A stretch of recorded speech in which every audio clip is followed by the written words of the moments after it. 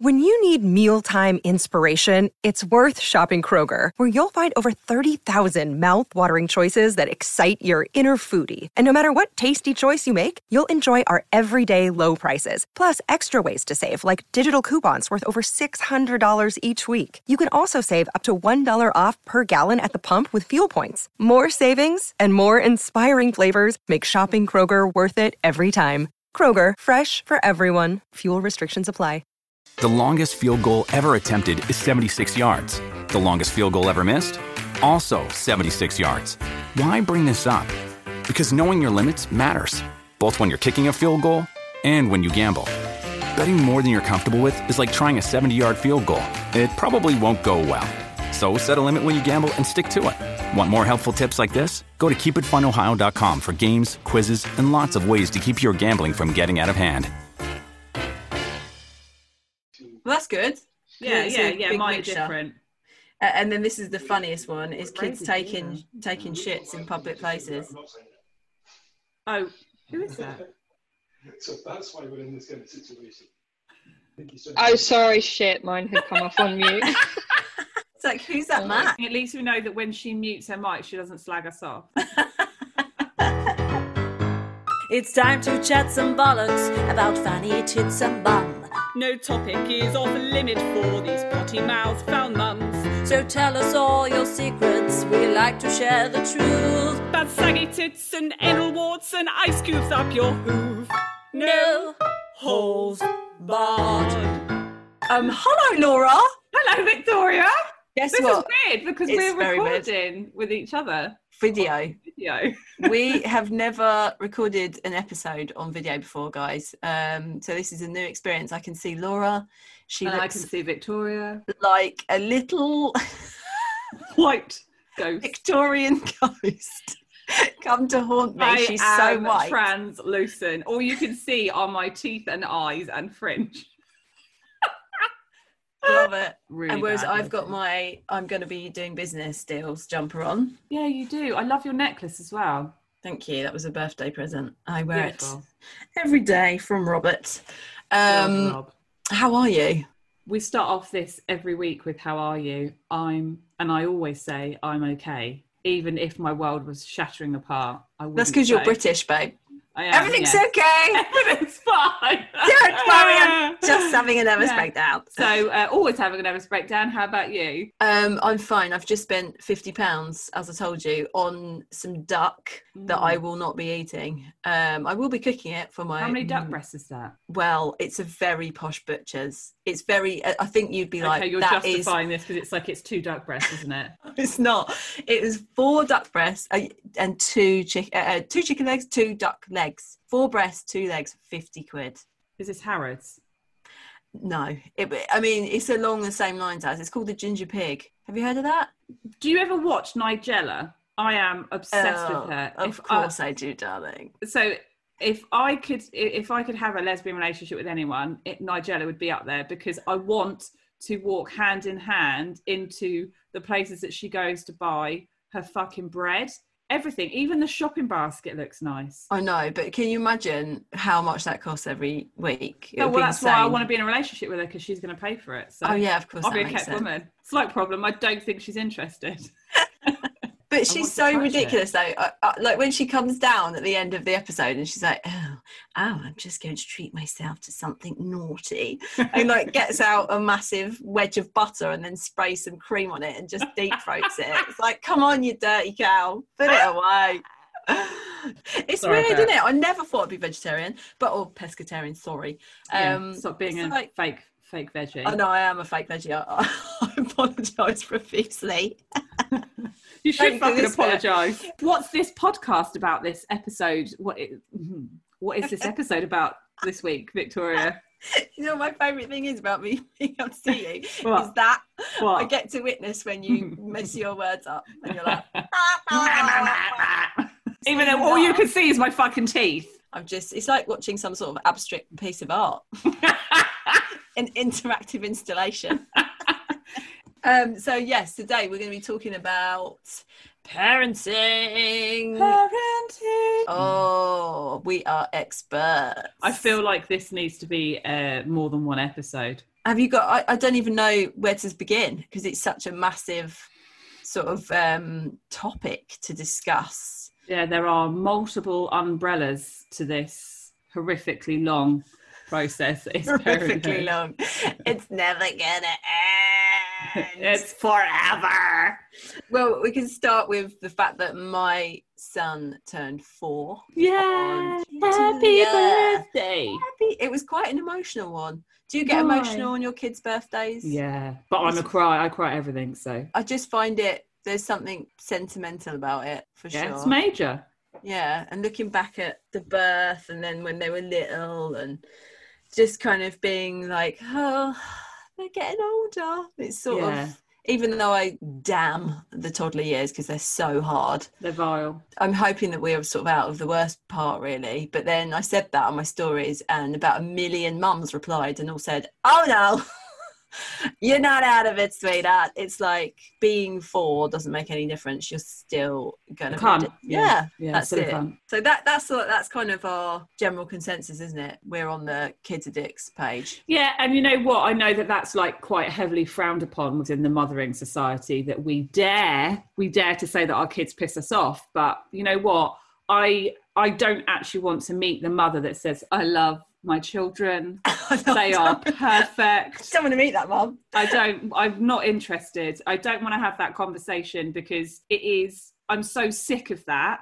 I am so fucking done with being part of that. And I've definitely been within those circles of being like, oh, my kids they don't fight, they're best friends, they just get on. Or, you know, I don't mind that I get woken up in the night because then I get beautiful cuddles and I'm like, fuck off. She just stuck her finger up, by the way. I stuck my finger up. That is the downfall of me being on video, is I forget the fact that this is not a visual thing. Podcast is actually, it's just sound. It's like radio, Laura. I got told off this morning because I did a post about Oliver's birthday and referred to just all kids as wankers and bellends and various other words. And someone replied and said, words are powerful. You should never call a child a dickhead or I do it behind their back, you twat. I know. It's not like I'm having a conversation with him and saying, I think you're a massive dickhead. I just wait until he's turned around and then mutter it under my breath and give him the bird. As the lighting has changed. Yeah, you went even whiter.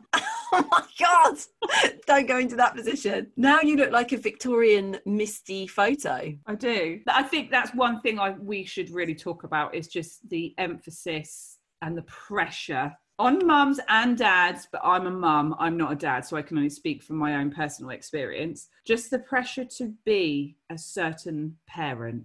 The pressure is immense to get it right. I don't think social media helps that at all. No, it doesn't. Because just most of what I see with mothering, you know, parenting accounts or whatever, mum bloggers, is just this image of perfection that is not my life, you know, at all. And I think at first, when I first had kids, it did definitely affect me, and I thought, oh, I'm failing here massively because I'm not doing those things, and how are they getting it so right when I'm clearly not, because I'm still sat here in my pajamas at 2 p.m. With a 3-day-old unwashed minge, hating my kids because they won't shut up. But now I'm not like that. It doesn't affect me anymore. I think I've just, because I've lived motherhood as well for 4 years, I know that it's not like that. And, you know, obviously having our friendship, seeing you, knowing what you go through with your kids, and then my other friends too, who are really honest about motherhood. It's not like that at all. I don't know. I personally don't have a relationship with another woman who views motherhood that way. No, I don't. And yet I do see people on social media who are struggling within their own personal lives, but put out such a perfected image across their social media. And it's sad because there's, I think, a level of pressure. You don't want to admit to the fact that things aren't okay. And so it's easier to kind of put the happy smiling picture up rather than the one of them having a fucking massive tantrum in the middle of Asda. Do you know what I mean? No one's taking pictures at that point. Everybody's turning their nose up at you going, sort your fucking kid out. I do. In fact, that was my post today. Was it? It was just a series of photos of Oliver having a tantrum, just lay out on the floor. He does this move called the flop. He does that. Yeah. He's done that consistently since he was about 15 months old.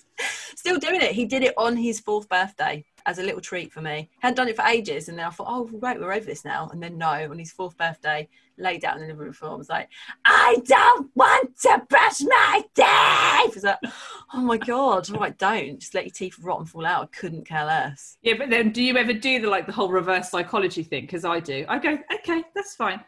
Especially with dinner times for us, with Toby, it's massive on dinner times. I go, you get down from the table then. Inside, I'm going, you are such a cunt.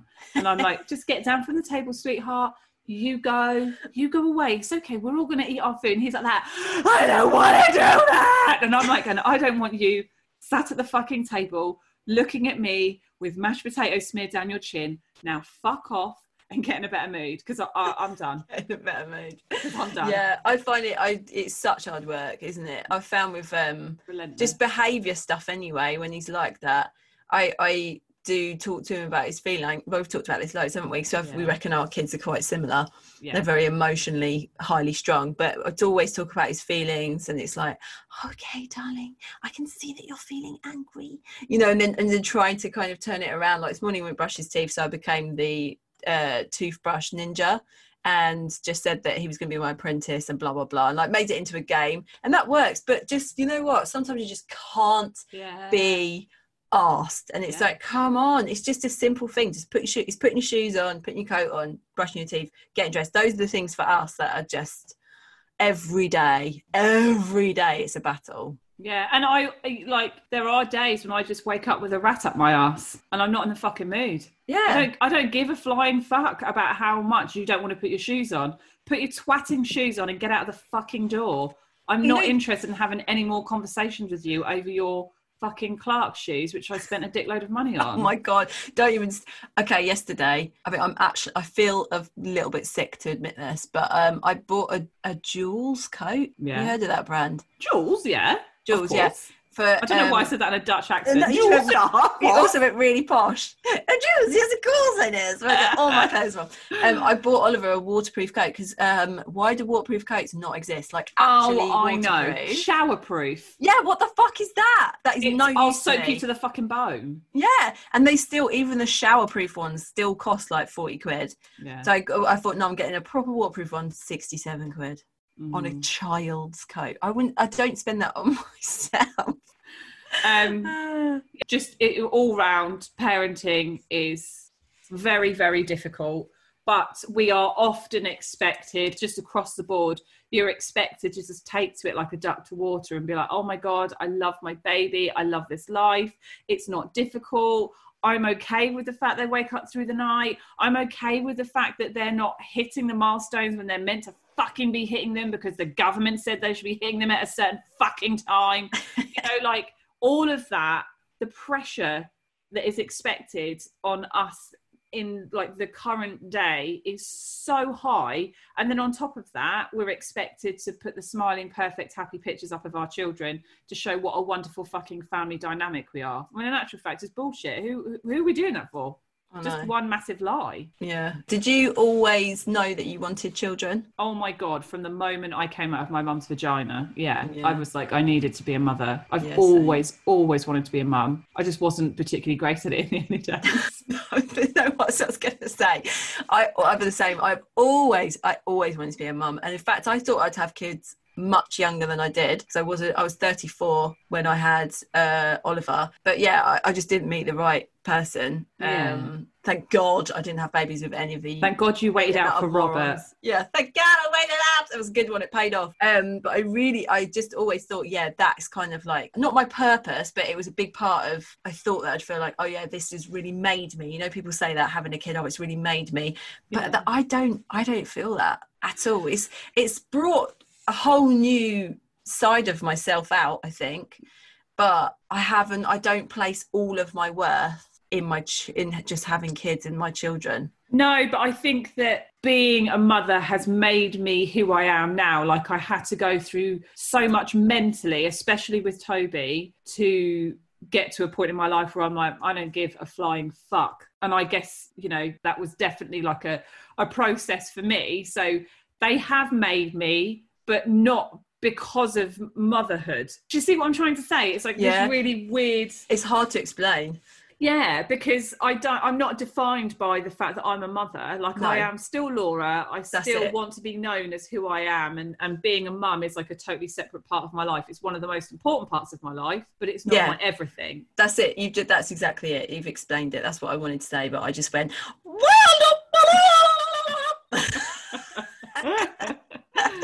So thanks for making me feel stupid. No, I'm joking. Yeah, I totally agree with that. I'm not defined by motherhood, and me too. So it's such a massive part of my life, and it's so important. And I love my kids so much. Like, the love is scary. Yes. How much I love them terrifies me. Yeah. But I have found I am of them. So protective, and also how anxious I get about stupid shit. Like I can have really morbid thoughts about terrible things that might happen. The likelihood of happening is, you know, so slim. But I find myself worrying about that shit, like lying awake at night and being like, oh my God, what if when he gets older, she meets a really shit boyfriend or a girlfriend and then they're horrible to her? What am I going to do? Like, just stuff like that. It's like, why am I worrying about this? Oh, mate, like, I can play out, I can cry myself to sleep with the scenarios that I put in my head where, like, I have had awful images in my head of, like, finding Elliot and basically he's had the shit kicked out of him and I'm having to, like, pick him up and he's unconscious. And, like, I'm literally crying my eyes out. And Steve has sometimes caught me and he's like, why are you crying? I'm like, I can't even fucking tell you because you think I'm a psycho. I find that is really hard to manage, that paranoia stuff so much. Right. It's because you do. You love them so much. And they are more than even a relationship or with any... I mean, Rob's the man that I've loved the most in my whole life. But with the kids, it's different. And I don't think he has that. I don't think Rob has that. No, I mean, I find it quite difficult sometimes with Steve because I'm like, I don't know that you have the same level of protection. Like Steve says, you go fucking, like, psycho bitch when it comes to the kids being hurt or anything like that. I'm so fiercely protective of them. I'm like a lioness. I fucking growl if I have to. But Steve doesn't appear to have that in him. And is it because of my strong character that I'm like that? Or is it just because he didn't birth them? He didn't go through what I went through to have them. Yeah. I honestly don't know. I think maybe you carrying them. I don't know, because you think of adoption and you think about, like, that process and, like, you know, how bonding that experience is. And I know people who have adopted that are like, I would die for this child. They didn't carry them. Yeah, I think it must just be that it is the maternal instinct process. Yeah. Or I don't know. It's you can only speak from your own experience, can't you? So we're only kind of going off us and then how our partners are. But I asked Rob, when we had the kids, do you feel like it made you, or it, you know, massively changed? He was like, no. Yeah. I guess I would say the same. It's not made me. It's just changed me. It's changed me for the better. I am a better person because I'm a mum. I agree with you too that it's made me care so much less about what other people think about me. Yeah. That I've let go of massively. But then I know of people who care more about what other people think of them now that they're parents, because it's that, you know, although social media has such a massive impact and huge responsibility around the way that we see ourselves and the expectations we have of others, previously it was keeping up with the Joneses. And, you know, that saying's there for a good reason. It was trying to keep up with whatever that person was that was in your life, whether it be a friend or a work colleague or whatever, of, like, trying to make sure that you were up to their standard. And it's the same fucking thing. It's just done in a much more visual way now. Comparison is the thief of joy. Oh my God. I love that saying. I've seen it. I don't know. It's like an old saying. I love it though. I think it's so true. That. Comparison is the thief of joy. You bastard, give it back. I cannot wait to use that in conversation and sound really intellectual. No, it really is, and it's hard not to do it. But you know, the other thing is too, there's no point. There's no benefit to doing it. No. And actually, every single family, every mum, whatever, everyone's circumstances are completely different. So and everyone goes through life with struggle. Yeah, you can't. But it's really, really difficult to see that. So, and I think the reason why I'm like much more reflective now of like the celebrity culture of like Hollywood and all of that side of it is that for such a long time, such a massive part of my adult life, I've looked up to those kinds of people and just thought, they're so lucky. Like they've got it made. Like, do you know what I mean? They've got all the money. They've got people that adore them. They've got everything they could possibly ever want. And now I'm so much more reflective of going, fucking hell. You know, no wonder so many of them are struggling so badly with their mental health. And it doesn't matter how much money you've got. If you're trying to balance life with a mind that is really heavy, then you're not going to have a positive outlook on what you've got. And, you know, it must be awful trying to parent in that situation. And then the expectations. And then even if you ever so slightly lose your shit at one of your kids in public, it's all caught on camera. Yeah. But as a society, we still look to these people like fucking shining beacons of hope. Like, oh my God, if only I was that person, my life would be made. Why? Because they've got fucking money. That doesn't make them a good parent. It doesn't mean their kids are going to grow up to not be arseholes. So, you know, you can't assume that just because money or fame or you know, someone loving you will make it better. It doesn't. Everybody's struggling in life, you know? Yeah. So that's quite a nice little link into some of the research that I've done around parenting. And I didn't even know that either. I know. So let me ask you a question first. So do you think that you're a good parent? This is a good one because it's a battle. Do you know what I'm saying? Yeah, definitely. It's a real inner battle to say yes. Because I always feel like I could be doing better. Yeah. And do you think, okay, so that you're not letting other people's opinions of your parenting come into that at all? No. This is just how reflective I am of like situations. Oh, I should have done that better. I could have done this. And that's not because of someone else's opinion. That's of me being like just looking aware. And being like, how can I be better at, you know, working at this situation? How can I get Toby to be less of a cunt at the dinner table? Do you know what I mean? Yeah. Well, I think that proves that you are a good parent because you're willing to have a look at it and say, all right, I've done something wrong there and I could improve it this way, whatever. I think if you just are totally blinkered and you have like, this is how I'm going to parent and this is the only way I'm going to parent and the kids are going to conform to this, it's never going to work. It's just going to end up with lots of conflict. So I ask you that question because there's this big study that was done. It's in America. There was a National Parent Survey Overview and they kind of asked lots of questions about how they felt becoming parents. It's men and women. Okay, so this is the results from their attitudes, aspirations and parenting challenges. So how many parents do you think would agree with the statement, I feel as if I'm a really good parent? So this is how many people would say they think they're a good parent? Yeah. I think it's quite low. I think maybe 40%. No, it's 80%. Think they're a good parent? Yeah, that's really high. Twat.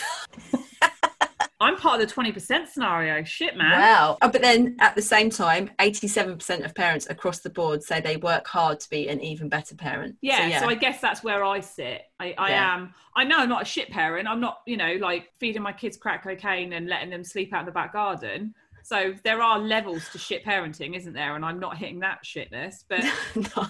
but I know, I guess it's you're constantly having to work out, you know, how to be all better. The time. I feel like it's just like an ongoing Where would you say you sit in journey. that? Would you say that you're a yes or a no, or do you kind of feel the same as me?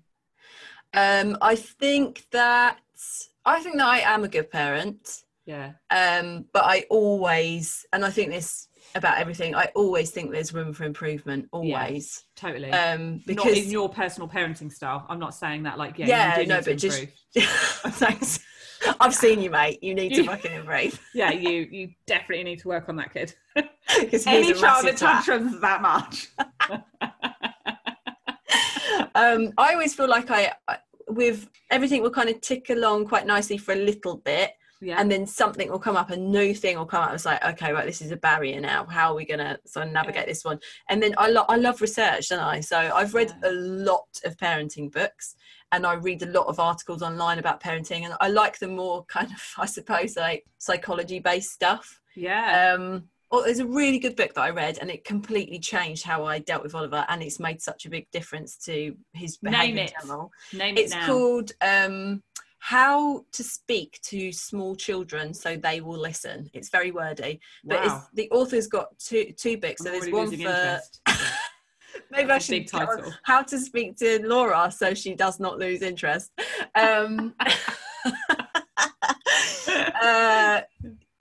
So she's got one for older kids. It's like 7+, and then there's one for kids from 2 to 7. So that's the one that I've read. I just find it's helped so much. It's got like little cartoon scenarios that you can there's read. Pictures. There's pictures. I might get it. Yeah, so it's not like really heavily, whatever dense text. It's a lot of stuff that you can just see, and you'll relate to all of the scenarios, and you'll see, oh fucking hell, that's exactly how I speak to him. Yeah. And then you try it her way, and it's a completely different result. Wow, okay. No conflict. And we both try to do that, me and Rob.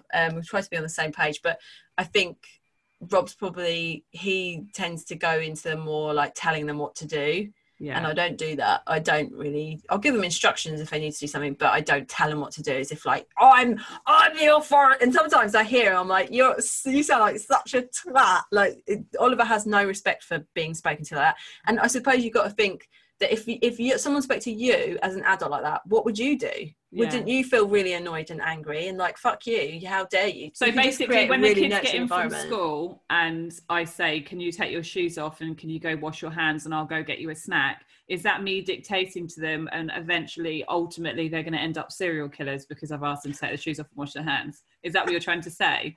Like, because am I getting my parenting style wrong due to the fact that my children will fucking nutsack each other in the hallway for 10 minutes before they even contemplate taking their shoes off, and I go, take your fucking shoes off now? Like, is that the wrong approach? Yeah, it's not in the book. Okay. Not gonna lie, it's not in the book. I found with both the boys, when they're emotionally distressed and they're really obnoxious and they're being pricks, I just hug them. And it is through gritted teeth. Yeah, I do it at times because I think I really wish you weren't being a twat, but you are being a twat. So we'll hug it out, and then I'll tell you I love you.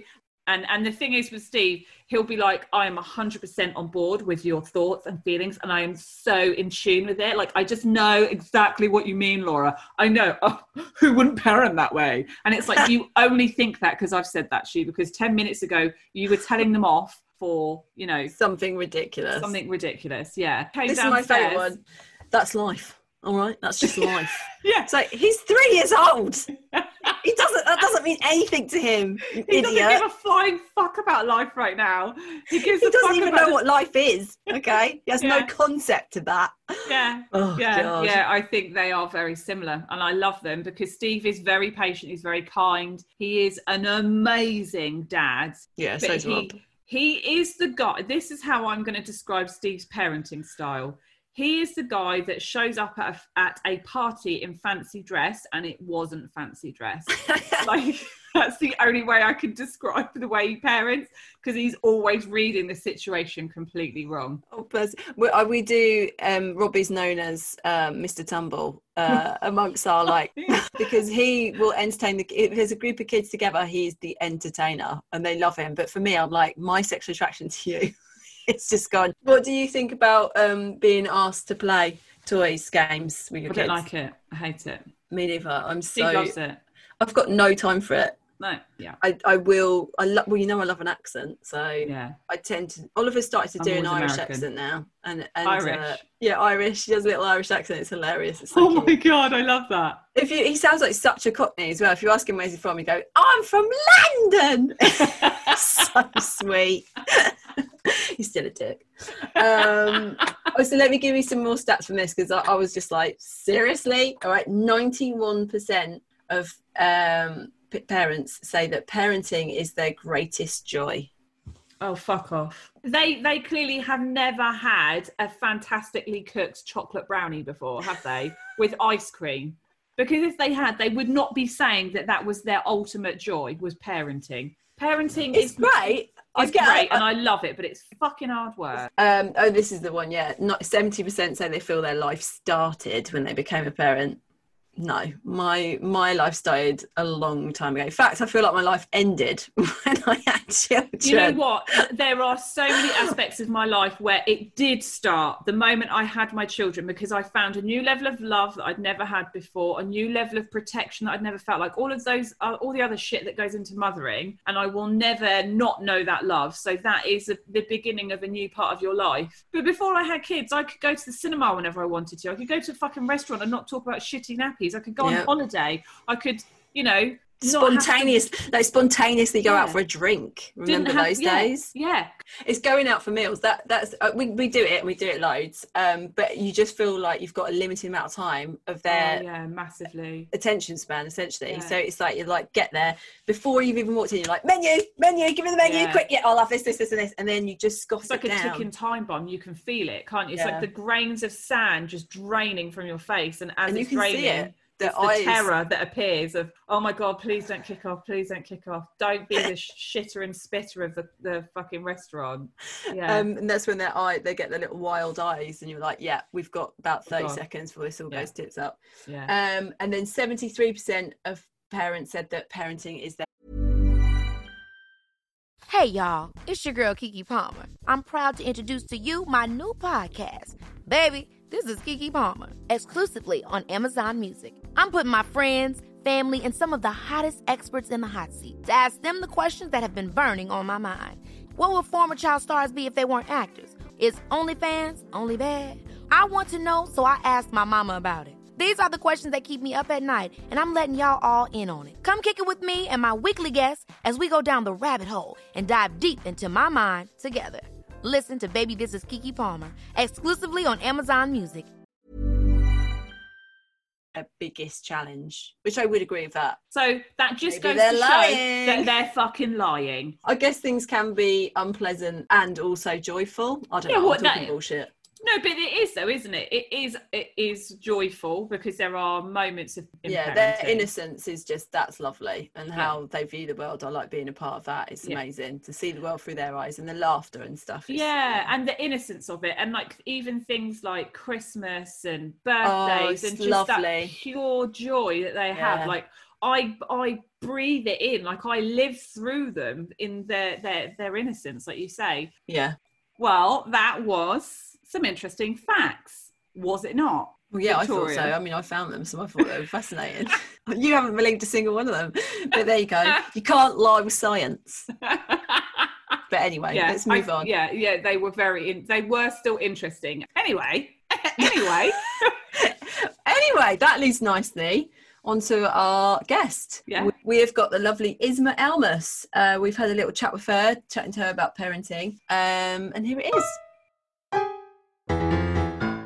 And hello, Isma. Hello, welcome to No Holes Barred. Thank you so much for agreeing to be on here as well. It's awesome that you're joining us.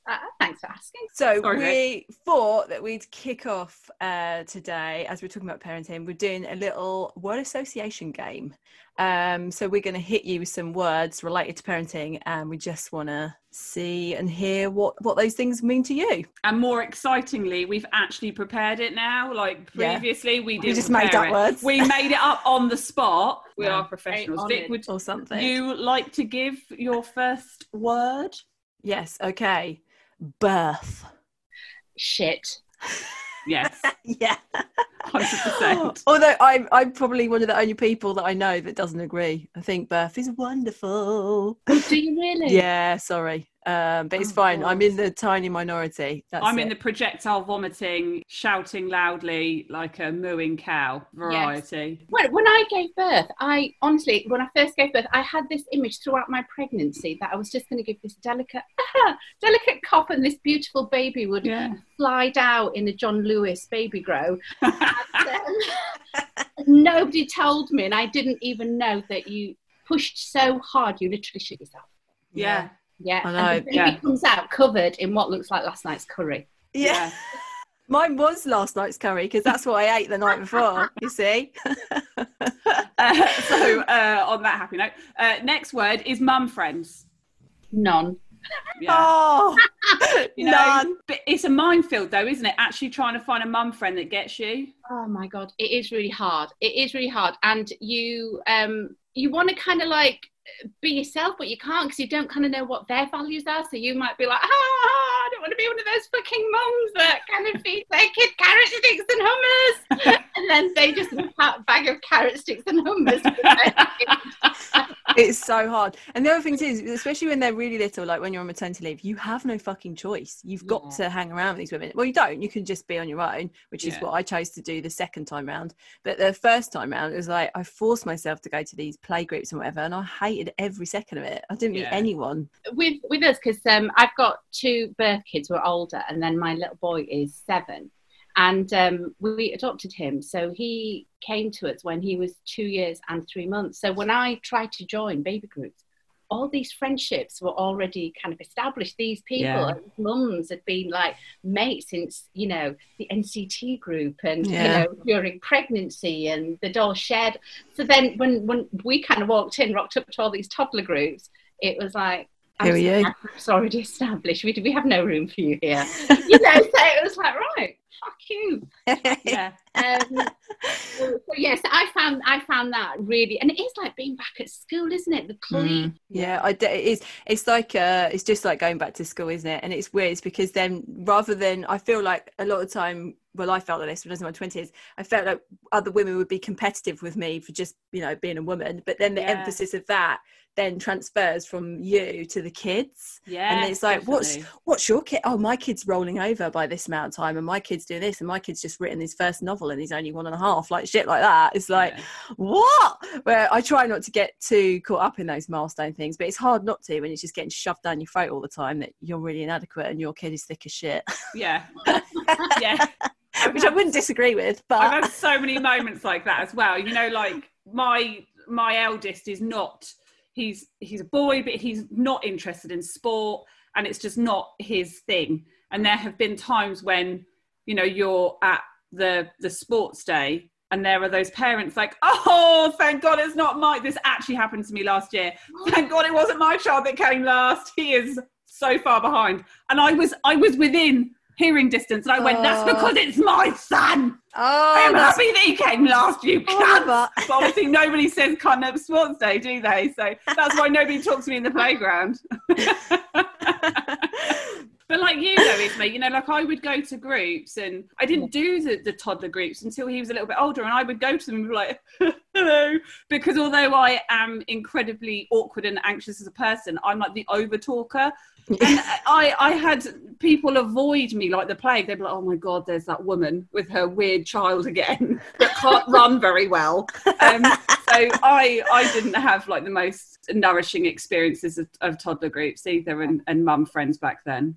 Have you managed to meet any other mums along your mothering journey? Since our little boy started school, kind of since then, really, we've kind of found our little tribe of like-minded mums, which has been so refreshing. Yeah, when you do find them, you realise how invaluable they are. And then when you have those bad days and you just need that person to kind of put their hand on your shoulder and go, it's all right, you know what, love, we're all in it. Yeah. And that we're all struggling. Yeah, definitely. Which kind of like leads quite nicely into our questions, does it not, Vic? It does indeed. Like a glove. So with your older 2 children, because you were quite young when you had your first child, weren't you? Yes, I think I was about 22. So what was that like, like becoming a mum at 22? To me, seems quite young, which I know, there's loads of people having kids at 22. I think I was so naive, i.e. not having a clue about actual childbirth. Also, I kind of hadn't considered the things that I consider now as a parent. Like, at 22, I was just like, I just want a baby and a pram. Yeah. That's it. You don't think beyond that. Yeah, no. That's all you think. I hadn't considered anything beyond that, i.e. the stability of my relationship, finances, where we were living, any practicalities or anything, and also kind of the state of the world, what sort of a parent I was going to be, what my values were, what I really wanted to teach them. I hadn't considered any of that. So whereas now I'm very much about kind of thinking about the bigger picture and, my hopes and aspirations for our little boy and what values I really want to instill in him, what's important, what's not important, what I can let go. I haven't considered any of that. Yeah. I don't think I had really, and I was like 13 years older than you were when you had your first. I think I still was like, just had this beautiful vision of, I'll have this amazing baby and it'll be so beautiful, it'll be so cute, blah, blah, blah. And I always wanted to be a mum. Did you always want to be a mum? Yeah, I was broody since about 3. Yeah, same. Same. I was breastfeeding all my dolls, yeah. And ironically didn't breastfeed my own children, so work that one out. So you had your 2 children and then you had a big gap, didn't you? Yes. Before you adopted your son. So what was that like, having that huge gap between not having to look after little kids? Because it's those early years that I think feel the most relentless, because they have no independence, they can't do anything for themselves and all that. And then once you get over that, you went back to it. Yeah, we did. And I think it's quite hard to separate, because when you adopt, there are so many factors that come into it. You go from again, I'd gone kind of from kind of my kids almost being adults to then kind of going back to the younger years again. So there was that. But then on top of that, when you have a baby, a biological baby, you kind of have that period of grace where in the first few weeks and months, they don't actually need that much from you. Yeah, that's true. You just need to feed them, kind of change their nappies, keep them clean, and hug them. And that's it. And you've got this period of grace where you kind of both evolve together. But with adoption, my little boy came to us when he was 2 years and 3 months. With adoption, you get a fully formed person with opinions, with a history, with a background, with a personality, with, and you're kind of both thrown together and trying to kind of establish this new relationship and this new way of life together. That is immense. That is hard. That is really hard. I found that tough. How long would you say that sort of settling in period, like how long did it take, that sort of from getting him to then being like, okay, I know what I'm doing now? Or have you not figured out what you're doing yet? Like, because I haven't figured out what I'm doing yet. No, I would say a good 2 to 3 years. Wow, really? Yeah. Because, when you've had a baby, as your baby kind of starts to kind of sit and roll and toddle and move and kind of say their first words, and you see their personality emerging, don't you? You kind of say, you get to know them. So you're almost going through that process again, but with an older child. So you're kind of still getting to know them, their personality. And also you have more context as time goes on as to why they're doing certain things. So you're like, he said this because we went there and he's experienced this. Whereas when he first came, things would happen and we would have no context of, that must be so difficult. Experiences have been to kind of be able to kind of say, okay, this is happening because of this, or, you can guess, but you don't know for sure. That was really hard. So all round, it's just another level of winging it. Oh my God, it completely is. Winging it, stress, and just, how, as well, when you have a child, your relationship with your partner changes, doesn't it? Yeah, definitely. Big time. It does, doesn't it? But it's, with adoption, I think it changes tenfold, because you're all thrown into this situation, and it is like, the only thing it's like an arranged marriage. Yeah. It is, because you don't actually, you've made this lifelong commitment to somebody, but you still need to kind of get to know them, but you're already, committed to them. I wouldn't change that for the world. But that is it. It's just a very, very surreal situation that yesterday, it was just you and your partner, and today you're now the parents of a toddler. Yeah, that is really weird. And also, like previously, like when you have a baby, you can kind of like see little things emerging from your partner that you think, oh, that's maybe not so helpful. That's, oh, do you know, love, if when I maybe do this, could you possibly do that? Oh, it really help me. None of that. Yeah. Like, you go from 0 to 100. So like on day 2, you're like, right, can you fucking not do that again?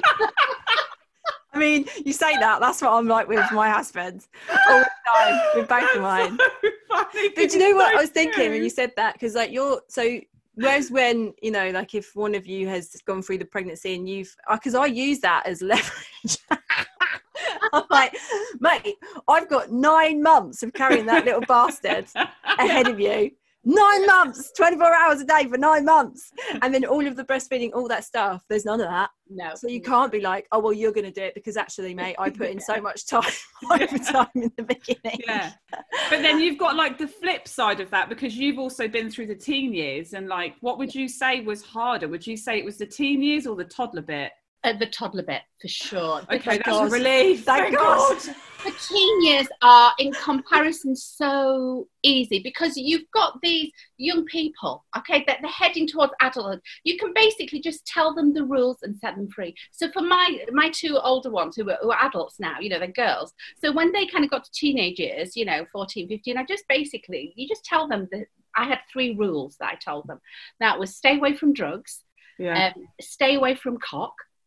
Yeah. Good advice. Fantastic advice, yeah. And wipe front to back. Yes. All 3 things that my mother never told me. Exactly. That is all you need to know. And off you go. Job done. I love how it was like, no drugs, no cock, and don't forget, wipe front to back. Those are the 3 rules that I'm going to live by for the rest of my life. What were you like? Are you quite like authoritative parent, or are you much more relaxed and gentle? I thought I was very relaxed and gentle, and then lockdown happened, and I am Asian, and honestly, it suddenly felt like I had been waiting for this opportunity my whole fucking life. Right? Homeschool happened, and this tiger one just fucking emerged out of nowhere. I kid you not, my kid is 7 years old, 6 months at home with me, and he's now ready to sit his A-levels. I love it. I was the opposite. I was like, don't worry about it. Whereas I was like, okay, here is a slice of bread, here is a knife, there's some butter. Butter it yourself. Lesson done for today. Well done, everyone. Well done. Well done. These are pants. You put them on your willy. That's it. It got to the point where I was like saying, he was getting like, he hated it. He absolutely hated it. And I was saying to him, what is the problem? You do work at school as well. This is just work at home. And he was saying, but Mum, at school, they give me a break.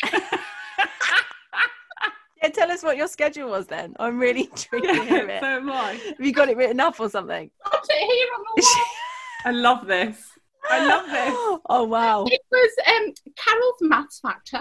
That was Carol Vorderman's Maths Factor. So you did a few of them a day: reading, maths book, handwriting, comprehension, and then history. Oh my God, that sounds like the shittest curriculum ever. No, there's no relief from this. No PE. No bang, bang, bang, bang, bang. Yeah, that is. No cock, no drugs, no fun. White front to back. Even if you've got a willy. Well, you know what? When your child goes on to do incredible things and mine is still unable to wipe his own ass, we'll know why. Because lockdown did not serve him well. But your three rules, what would you say to any parent who is just about to, or even Vic and I, because we've not gone through it yet, with regards to teenage years, what would be a maybe one or more piece of advice for anyone about to go through or is going through teen years? I would say try not to kind of control your kid. Don't try and control your kid. Don't try and put your will on them. They're their own people. Kind of let them be who they are. And you're just there as a guide. You're just there. And the relationship changes so much as the kids get to teenage years. And I think it's really important to kind of acknowledge that you're their parent. Obviously, you're there as a parent. But don't, for me anyway, I'm not my kid's friend. You know, I'm not, you know, they're not my friend. I'm not their friend. I'm their parent. I'm there to kind of guide them, to put the boundaries down and help them make sure that they put boundaries around them as well, for, you know, to protect themselves from kind of other people and situations. And so, so I'm very, I'm quite relaxed as a parent, but, you know, quite clear. I mean, they do stuff that I might not necessarily agree with, but fucking still let them know. Yeah. I feel like that's what I sort of apply to my kids too, because I find that if they're ever trying to enforce anything and like make, it's not the little one, 'cause she's too little, but Oliver, if you try and make him do something, forget it. It's just going to end in a full-blown it's not worth it. Whereas if you talk to him and, you know, sort of almost like, not even negotiate, I don't know, just talk about it and explain why. And then you say, but you can do it or you can't. And this is the consequences if you don't. And if you do, then this, that, blah, blah, blah. Then it works. And it just makes life a lot easier. Yeah, I mean, we've, my youngest, he's just started school. So we've got like the emotional roller coaster of I'm really tired, which doesn't happen until the moment he steps through the front door. And then he splays himself out on the hallway crying. And because I've said, please, can you remove your shoes? Like, I know. What a bitch. But I think you're right. It is just about going, look, this is it. This is the way it's going to be. Yeah. There has to be like a reason for whatever it is they need to do, or, you know, wiping front to back, which or you get a lifetime of cystitis if you don't. Yeah. And the other thing that I wanted to ask was, do you have any funny stories about being a mum, like where your kids have humiliated you, or they've done something that's hilarious? One that I can remember for sure that sticks out in my mind is my youngest daughter. She was kind of playing with some Play-Doh, and I was like, I can smell, you know, there's this like really shit smell, and I was like, stood in some shit and brought it into the house. I can smell shit. And I was kind of checking a nappy, checking, you know, everyone's shoes. Where the fuck is this smell coming from? And it turned out it wasn't Play-Doh that she had. It was shit. Who's shit? I mean, I beg the question, whose was it? It was hers. Hoping it was hers. So there was that. And the time, this is kind of my youngest, we'd just kind of had her. We'd had her in the August. Well, I'd had her in the August. And my eldest at that point was 5. So it was kind of towards the end of August, and we went to get her some shoes, kind of for going back to school. So we got to the shoe shop, and we'd driven there, got to the shoe shop, and she was trying on her shoes, and realised we'd actually forgotten we'd had another kid. No! Left her in the car. Both of us. That is sleep deprivation. At the time, yeah. We forgot we had another kid, just took her out of the car. I do, like, you know, deliberate forgetting that I have 2 children. Yeah. I pretend like I don't have any children when they wake up in the middle of the night, and I lay there deadly still with my eyes shut, waiting for Steve to hear them to get out of bed.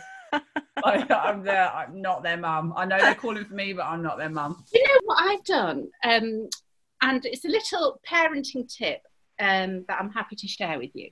So what I've done is, our little boy, I've taught him to always call my partner's name in the night. I've said to him, you really need to do that. That's so now if he shouts in the night or needs anything, he shouts, Mama, because I'm mummy and my partner's Mama. Mama! And then I just say to him, wants you. You must go. You must go. I love that. That's genius. I'm using that. So, and that just works for us. And she's like, all right then. Okay. Do you know what my son started doing? And for some reason, it just really tickles me. He stopped calling his dad, and he calls him Rob. So he calls me Mummy, he calls him. So it's like it's his stepdad or something. And he'll be like, Rob. Like, he uses the tone that I use all the time. And I'm just like, Rob, can you not do that? And Oliver's now like, Rob, can you get me a drink? It's absolutely hilarious. That is amazing. That was the other thing I wanted to ask you, Isma, because you've got girls and boys, or girls and boy. Yeah. would you say that there is a complete difference in the kids, like the boy girl kind of relationship with parents, or just like basically being a mum of one of each? Yeah, I do. Do you know what I have noticed? I don't know if that's just down to personality or what, but my son is far more like emotionally intelligent than his sisters were at his age. And I don't know if that's because I've kind of talked more to him about emotions or, you know, how we feel, but he's just far more in tune with his emotional side. And like even nursery, they'd be like, oh, you know, we had a kid at 3 and another kid crying. And he immediately went and sat next to him and said, what are you feeling? Oh, yeah, I've got one of each and I can't say all of us like that. We took him to his 2-year check and they were like, everything okay? Looked over at him and he was licking the back of a chair. Like, oh, okay. He's never done that before. Well, I think that brings us to the end of our little chat. Thank you so much for coming on, Isma. It's been amazing. It's been so lovely to get your view on parenthood. It's good to know that you also think your kids are dickheads too. So, and some of the, you know, enlightening rules in which I will be completely instantly adjusting my life to straight away. You could bring out a parenting book with just those 3 rules. Those 3 rules, yeah. 3 chapters, really big font. Done. Really big font, yeah. Thank you so much for having me, and remember, wipe front to back.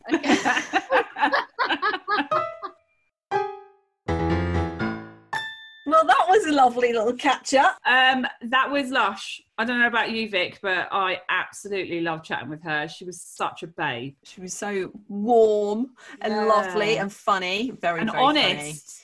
Funny. And we didn't ask her if she had anything to plug. I realised that afterwards, but definitely go and follow her on Instagram. Isma Almas is her handle, and then just check her website to see when she's got any upcoming gigs. Because she was doing a gig like literally the night before. She's back gigging.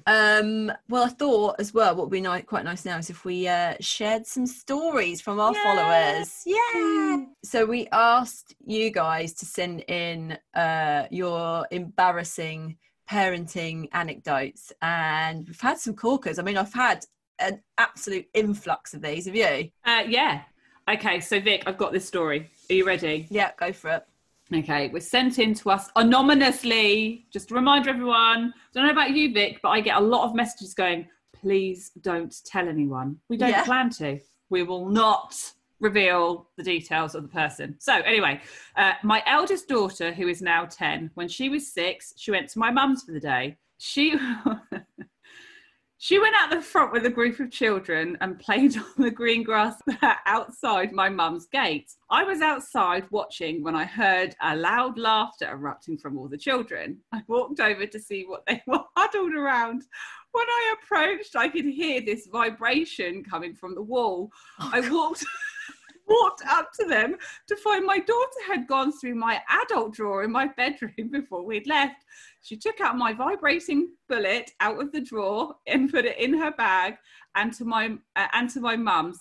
She had put my Dulux bullet on the wall and they were watching it bounce across. I was mortified, to say the least, and my daughter said, I want one of these massage things because they're so much fun to watch racing around the wall. I was mortified. My husband found it hilarious. Me, on the other hand, I was embarrassed to even look over at the group of children and had to apologise to all the parents.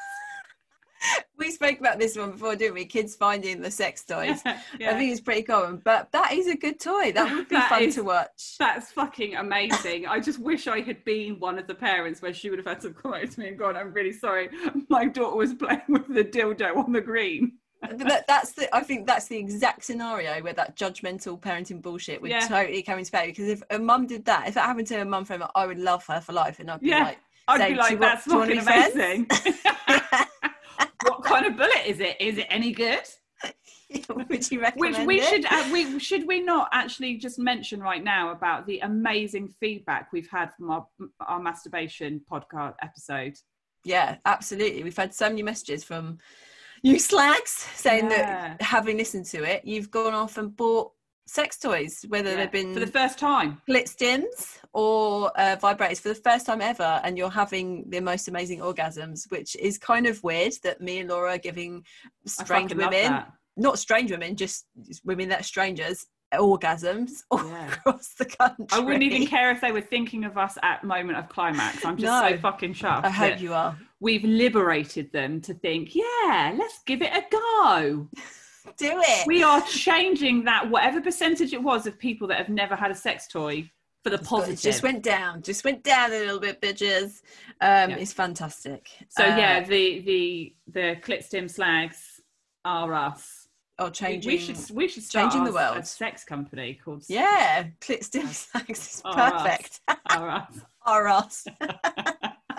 I think I love that story. I would have loved to have met that mum and shook her hand and just said, imagine it's okay, the horror sweetheart. though. Yeah, you'd hear the vibrating a mile off and be like, fucking shit, there's a load of strange kids playing with something that's been in my vagina. Not just on the clit, it's fine, it's just external, it's just it's nowhere near as bad as that. But did she put it on a Christmas list for Santa? The vibration thing that Claudia had on the green outside her nana's house. Right, I've got another little funny story for you. So me and my husband were in Wickes buying some paints. We had our youngest with us and we went to have a nosy at the bathroom section. He went running off. I was clearly paying no attention when all of a sudden I heard the dulcet tones echoing around a very empty, quiet Wickes. Mummy, I need a poo. I was like, shit, where is he? Only to find him sat on a display toilet having done a massive shit. And then he had the audacity to shout, "Finished, can you wipe my bum?" Oh, God. What I want to know from anyone that works in a DIY store, how frequently does that happen? A lot. I bet there's lots of turds. Happen a lot. And I bet there's so many parents that don't say anything, quickly grab their child and run. Close the lid. Just run. And then people walk past like, what's that? Wow, they've made this whole bathroom area really immersive. Authentic, yeah. I can smell the shit. I asked her, because I thought that's brilliant. I asked her, what did you do? And she said that she had to, luckily she had baby wipes, and she had to scoop the turd out and then just carry it out the front and find the bin. Like that. Coming through. Accident in aisle 23. So funny. Would you tell a member of staff or would you just get it out and run? I don't think I would be able to. For me, I would laugh, and so Steve would not be of any use either. I would be laughing so hard that I don't think I'd manage it. I think I would just run. I wouldn't be able to articulate the words. Dump and run, yeah. And I would totally be the panicker with like, oh my God, give me something. Give me fucking something. Imagine if you bought that, you can buy like display toilets or bath shit, and then it arrives, you're like, there are actual skid marks in this. How is that possible? It's never even been plumbed in. You'd be mortified. Well, I think that kind of brings us to the end of I think it does. Our parenting themed episode. It's just not enough time. I think we could talk about parenting forever. So I guess we'll just have to say rate and subscribe. Oh, yes, of course. Rate and subscribe. I can do jazz hands. You can see them. Oh, yeah. Rate and subscribe. Although if I do my jazz hands, it changes the colour of my face. So I've got to try and keep my hands on the down low. Put those white monstrosities away. Until next week, my dear friends. Until next week. I'll see you next Tuesday. See you next Tuesday.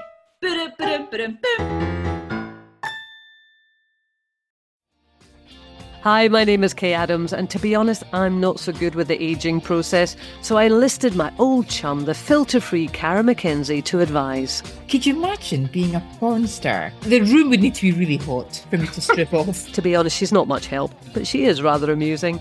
And along with some great guests, Joe Brand, Andy Oliver, Anton Dubeck, Ruth Langsford and Craig Revel-Horwood, darling, we are learning how to be 60.